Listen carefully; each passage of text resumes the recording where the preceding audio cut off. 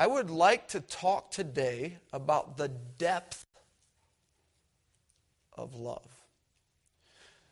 God says this about His people. This people honoreth me with their lips, but their heart, help me out, is far from me. The emphasis is not on what we say. The emphasis is our heart. Now, do we understand that the heart is deceitful and desperately wicked? So it's a little bit confounding to think, all right, how is somebody truly going to believe me when I say, I love you? How is God going to know the depth of love? The Bible says this, the fruit of the Spirit is, first one listed as what? And it goes on and lists 8 other fruit of the Spirit. And what I like about it is it says, against such there is no law. Can you imagine if the law in the United States of America came and when a lady had a newborn, the police came in and said, now there's a law, you have to love your child. Sounds kind of foolish because it's pretty natural for a mom not to be made to love her child. It's just, I'm going to feed the child. I'm going to change the child. I'm going to take care of the child. Some things are just natural. Are you with me? And it ought to be natural, child of God, for us not to have to be commanded to love God. But why is it we're so quick to depart from the love of God? So here's a couple questions this morning. What is it that you say you love? Who is it that you say you love? Again, we throw that word around, I love basketball, or I love chocolate, or I love coffee, or I love fill in the blank. We throw that word around, don't we? So here's the next question. Why do you love what you love? Or, why do you love who you love? We've had a couple recent engagements. Hopefully more to come. Right, guys? Amen? Amen. All right, Matthew. Thank you. Ladies, be on the watch out. Here comes Matthew.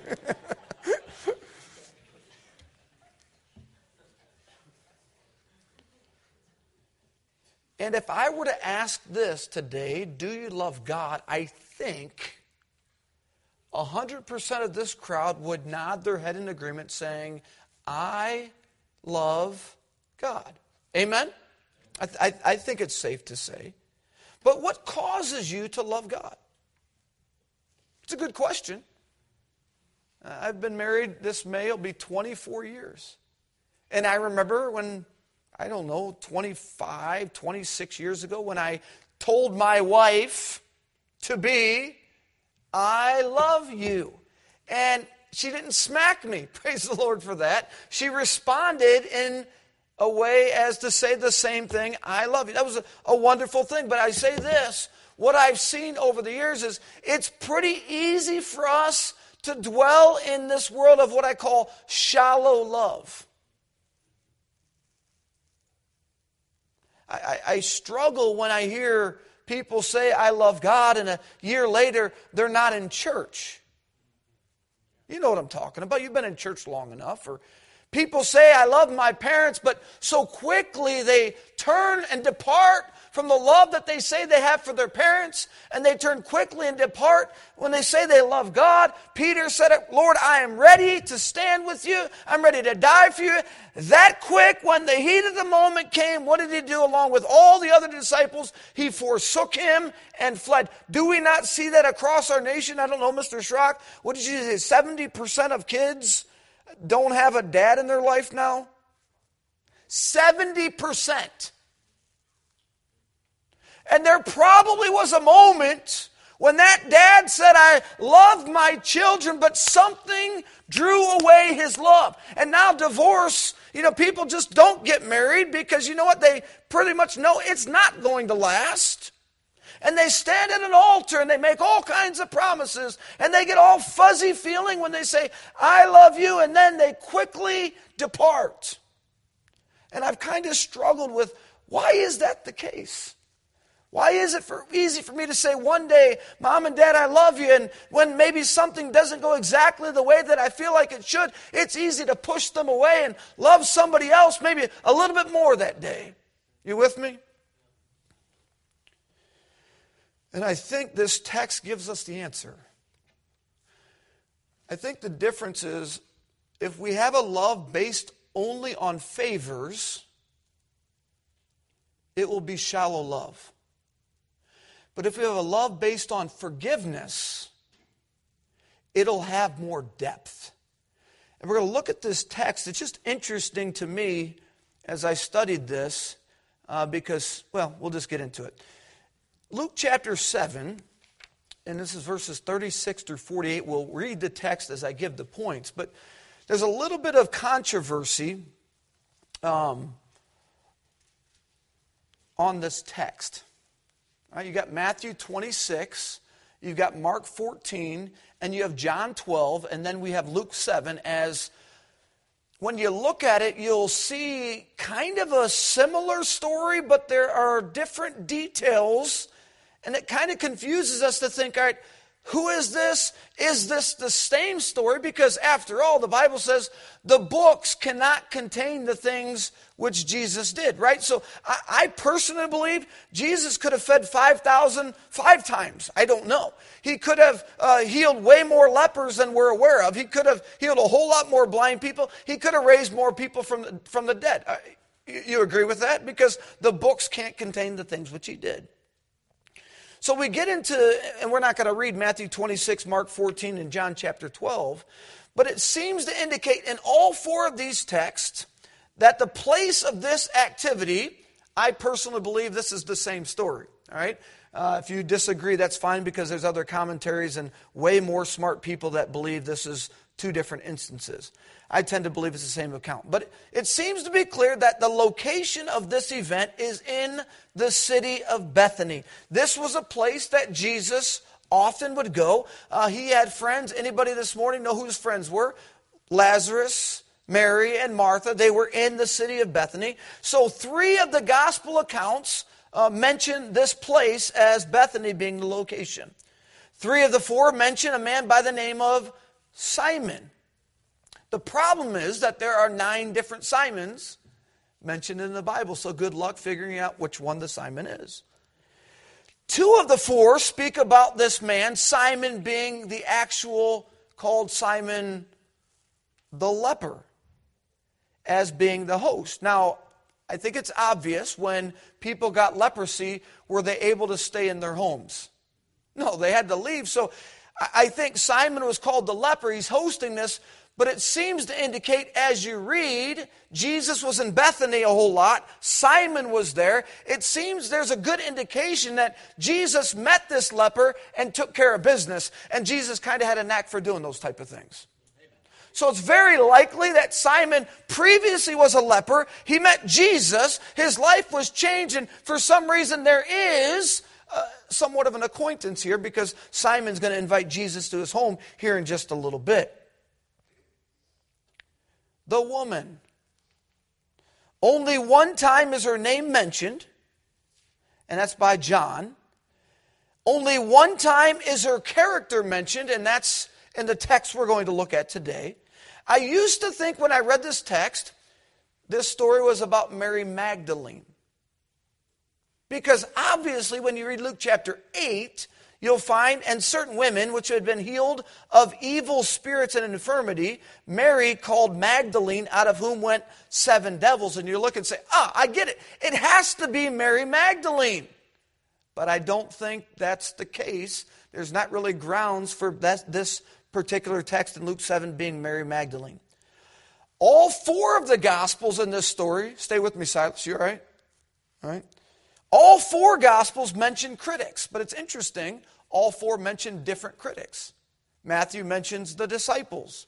Mark just says some criticized. Luke mentions Simon and specifically those that sat at the meal. And John only mentions Judas Iscariot. 2 Gospels just simply say she brought an alabaster box. Doesn't say what was in it. 2 of the other Gospels mention that there was precious ointment. One specifically mentions an ointment called spikenard, which was very precious. Now this is where it gets a little bit confusing. 2 Gospels mention that she anointed his head, and the other 2 Gospels mention she anointed his feet. And you're like, uh-oh, are there discrepancies? And we'll look at this if we have time. So let's get to the text, because I believe this is all one story. Luke gives us probably the most detail. Prior to this text, in verses 29 and 30, it seems to indicate that there was a group of Pharisees that were rejecting the instruction and the teaching of John the Baptist. And may I say this, when you reject the message of God's man, you're ultimately rejecting the Lord Jesus Christ. John said this, I am not that light. I come to bear witness of that light. John says this, he must increase, I must decrease. He said, I am simply the voice of one crying in the wilderness. So John knew his place, and so when these people rejected the message of John, they were ultimately rejecting the Lord Jesus Christ. So we see, number 1, Simon's invitation. Look at verse number 36. And one of the Pharisees desired him that he would eat with him. And he went into the Pharisee's house and sat down to meat. Why did this man, Simon, desire Jesus to eat with him? Again, I stop and think, if he was healed by Jesus, there's got to be some form of appreciation, some form of gratitude in his heart to say, I want to spend a little time, I want to show a little bit of gratitude to somebody that changed my physical destiny. He was also called a Pharisee. Now we know Pharisees had a problem with Jesus, but maybe Simon thought, well, I'm going to get the upper hand. When we have discussions with our Pharisee forum, I'm going to know a little more about Jesus than they do. Because do you remember the name of another Pharisee that came to Jesus by night? So I think there was a lot of controversy about Jesus, but there was also some interest. And maybe Simon thought, you know what, I want to find a little bit more about Jesus. Maybe he wanted to show appreciation. Maybe he thought, you know what, I'm going to get some high accolades because I'm going to be able to have dinner with what they called that prophet. Now, when I was new on staff, I remember we'd have guest preachers come, and sometimes our pastor would say, hey, Eric, you want to go out for dinner, to lunch or dinner with the guest preacher? And I thought I was big stuff because I got to go sit with Dr. So-and-so or whatever the case may be.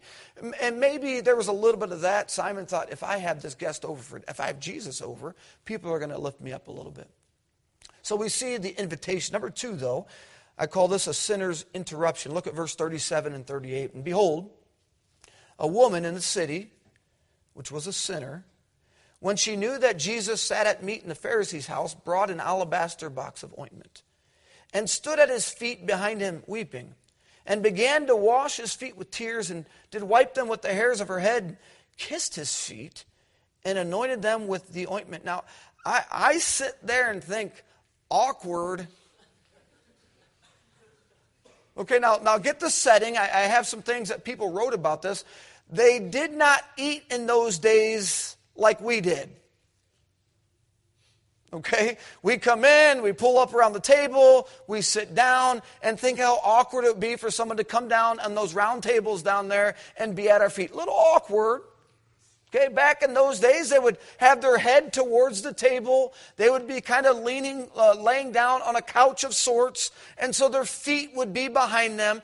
And the setting was when people would have guests over, there'd be a courtyard area, if you will, or chairs around the outside of the table when prominent people were in. And so people that were not invited to the meals could come and they could sit and listen to the news of the day. They could listen to the discourse of the day. So it seems to indicate that this lady knew, the Bible says she knew that Jesus was at this meal and she wanted to come again. Bethany's not a real big city, so news spreads pretty fast, even without social media.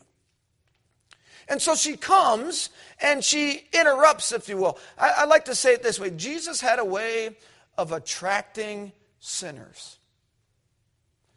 Luke 15, the Bible says the Pharisees and scribes murmured because they said this man receiveth sinners and eateth with them. If that was the only criticism I'd have, I'd take it. But it's almost like a magnet that will just pick up those particles. Jesus would walk and sinners would come. And is that not why he came? I came not to call the righteous, but sinners to repentance. It would do us well to have the very same focus that Jesus had. And when we're out and about, not attracting sinners to be like them, but attracting sinners to get to him, if that makes sense. A sinner's interruption. Number 3, I call this a silent intermission.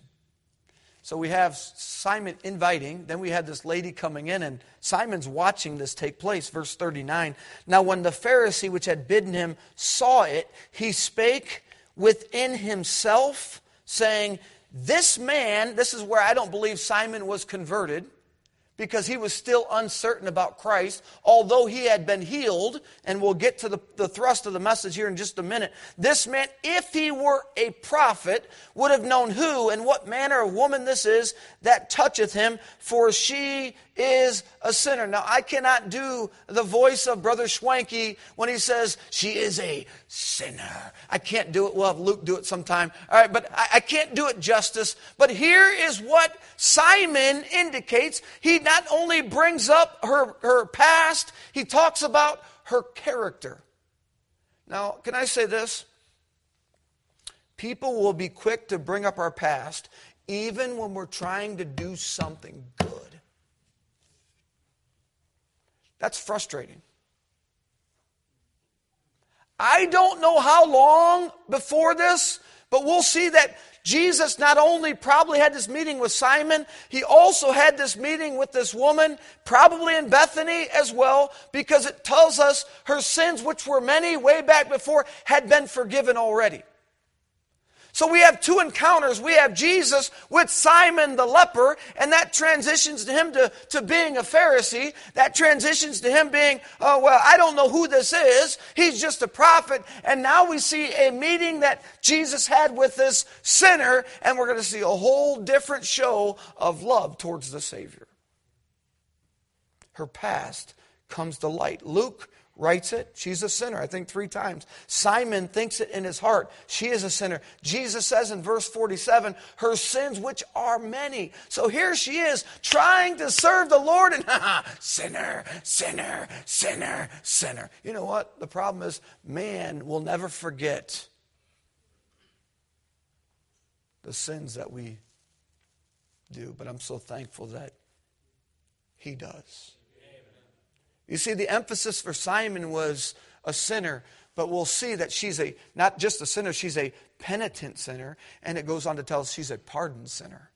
Amen for that.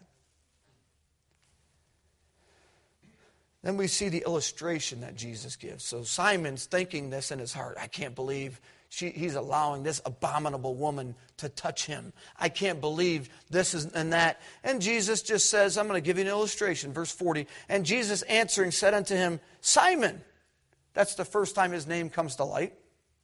I have somewhat to say unto thee. And he saith, Master, say on. There was a certain creditor which had 2 debtors. The one owed 500 pence and the other 50. And when they had nothing to pay, here it is, he frankly forgave them both. Tell me therefore, which of them will love him most? Simon answered and said, I suppose that he to whom he forgave most. And he said unto him, thou hast rightly judged. Now, I ran to Dr. Schreiber and I said, all right, help me out here. That word forgave, what does it mean? And he said, really, it simply means to grant somebody a pardon or to grant somebody a favor. Now, I think all of us like to have people do favors for us. I love the fact, even yesterday, I just kind of threw out, hey, I need help, and I had 3, 4, 5 people run up and say, Brother Amos, sign me up. I'd be happy to do that. That's a blessing. And I tell you what, the more people do favors for you, the more it's easy to gravitate towards them, right? You with me? But that's, to me, this is where it gets pretty shallow. Because you think about somebody that's in a dating relationship and they're kind of doing favors for one another. And then the favors start to fade a little bit. And guess what happens? Our love starts to wane a little bit. And it's easy for these other relationships to step in because that person does more favors for me and I do more favors for them. And so if our love is based on favors, it's going to be shallow. That's what that word forgiveness in the story tells us. But let's go on to the last thought, the sinner's demand, or I call it the inspiration. Look at verse 44. And he turned to the woman and said unto Simon. So now it's directed to Simon. He tells the story. And then he says, Simon, take a look over here. Seest thou this woman? I entered into thine house. Thou gavest me no water for my feet. But she hath washed my feet with tears and wiped them with the hairs of her head. Thou gavest me no kiss. But this woman, since the time I came in, hath not ceased to kiss my feet. My head with oil thou didst not anoint. But this woman hath anointed my feet with ointment. Wherefore I say unto thee, her sins, which are many, are forgiven. For she, here it is, she loved much. But to whom little is forgiven, the same loveth little. And the Lord just pricked my heart and says, Eric, you know the reason why you don't love me very much? Because you don't think you're that bad. And I'm blessed to have the grace of God bestowed on me. I'm blessed that His mercies are new every morning. But sometimes my love for God wanes simply because He's not giving me the favors that I want. And I stop and not dwell on the forgiveness that God has. Would it have been a pretty miraculous thing for Simon the leper to be healed? That was a favor. Therefore, to go the next step, well, I'll just be a Pharisee. I'll clean up my life a little bit. He maybe tokenly invited Jesus to his house, but he just did it pretty shallow. Here's a lady, not even in her own home, came, watch me, on purpose to worship Jesus.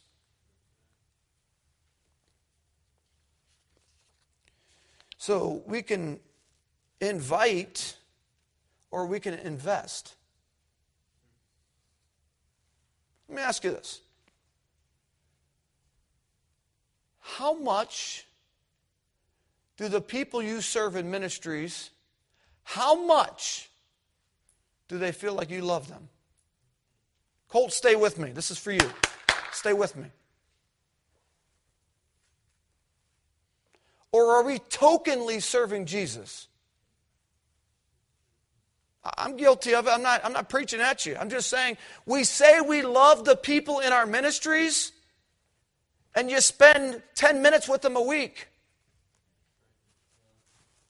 Guilty. I know I say it all the time.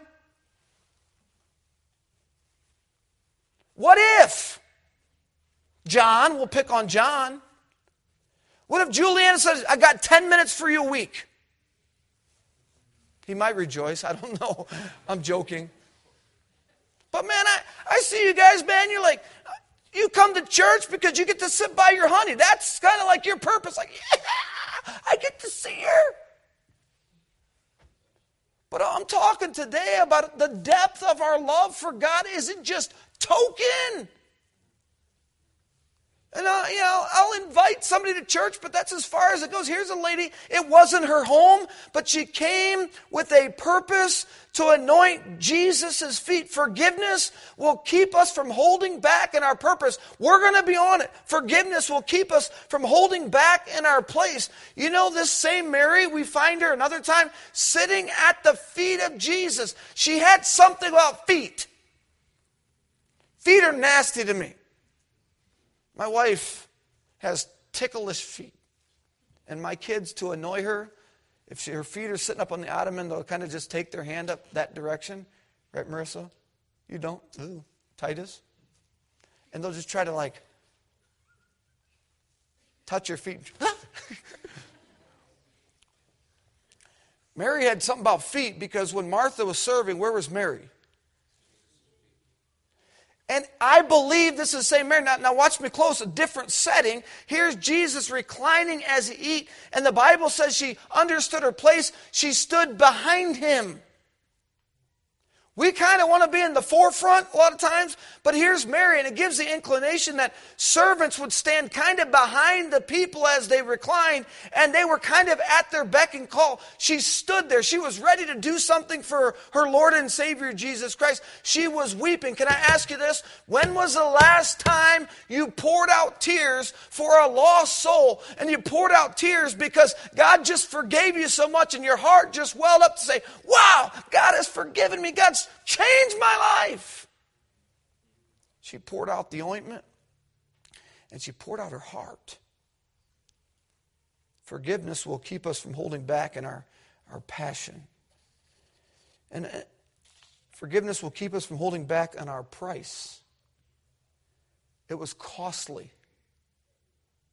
I've learned this, Brennan, that it's pretty easy to spend somebody else's money. If I'm going to take Brennan out for a meal, and I'm paying for it, we might get the Happy Meal at McDonald's. But if Ray's paying for it, Longhorn, amen, come on. Yeah, Outback, and at dinner, because it's double the price. All right, it's easy to spend, but she didn't go and find something at Simon's house.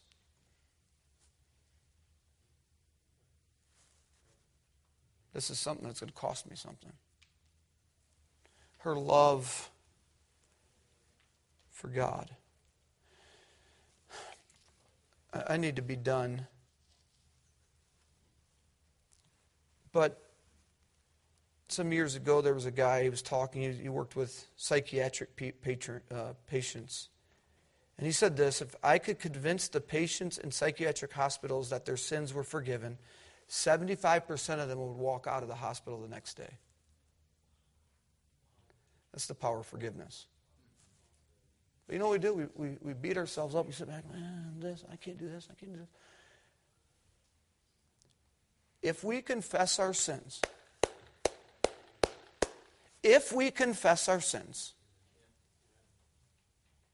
what's the promise? He's faithful. That means every single time. But here's the problem. Us church, refined people that have grown up in church,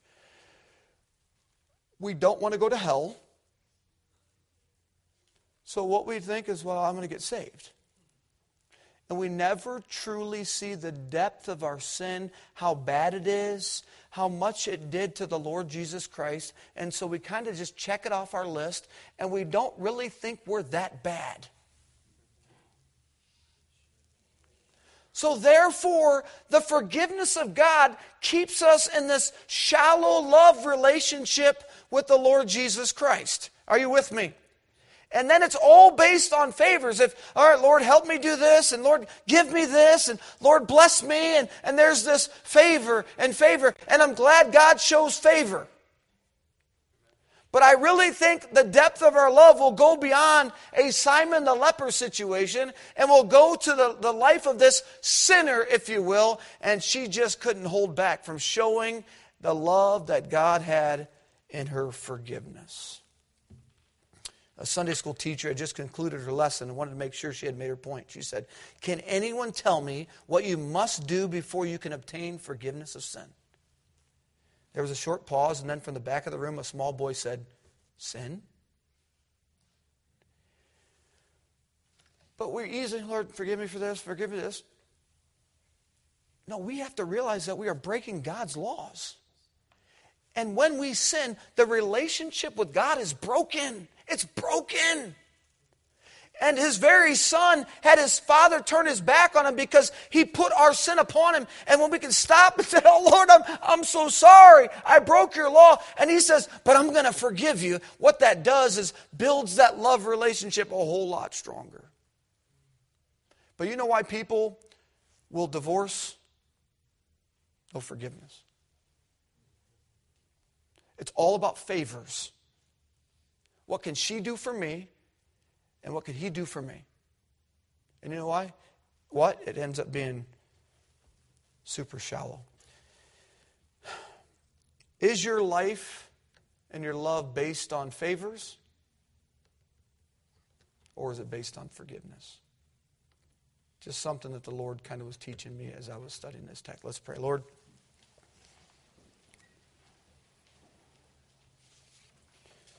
we sure ask you for favors. I know I do.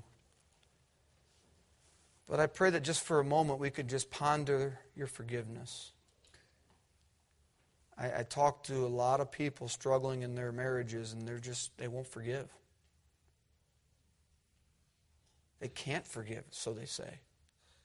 But I'm so glad to come today before these young men, young ladies, and remind them that, oh yes, we're a sinner, and people will be quick to bring it up. But I'm so glad to know that even again at the end of the text, Jesus says, go thy way, thy sins are forgiven thee, your faith hath made thee whole. She got another dose of forgiveness. What a thrill. Let us see where we are. Let us see our condition and just plead and come to you regularly asking for your forgiveness. I pray that this would be a help to us today in our love for you. And just let us see the depth of it. Is it based on favors or based on forgiveness? Would you help us to ponder that today? Would you stand to your feet, heads are bowed, eyes are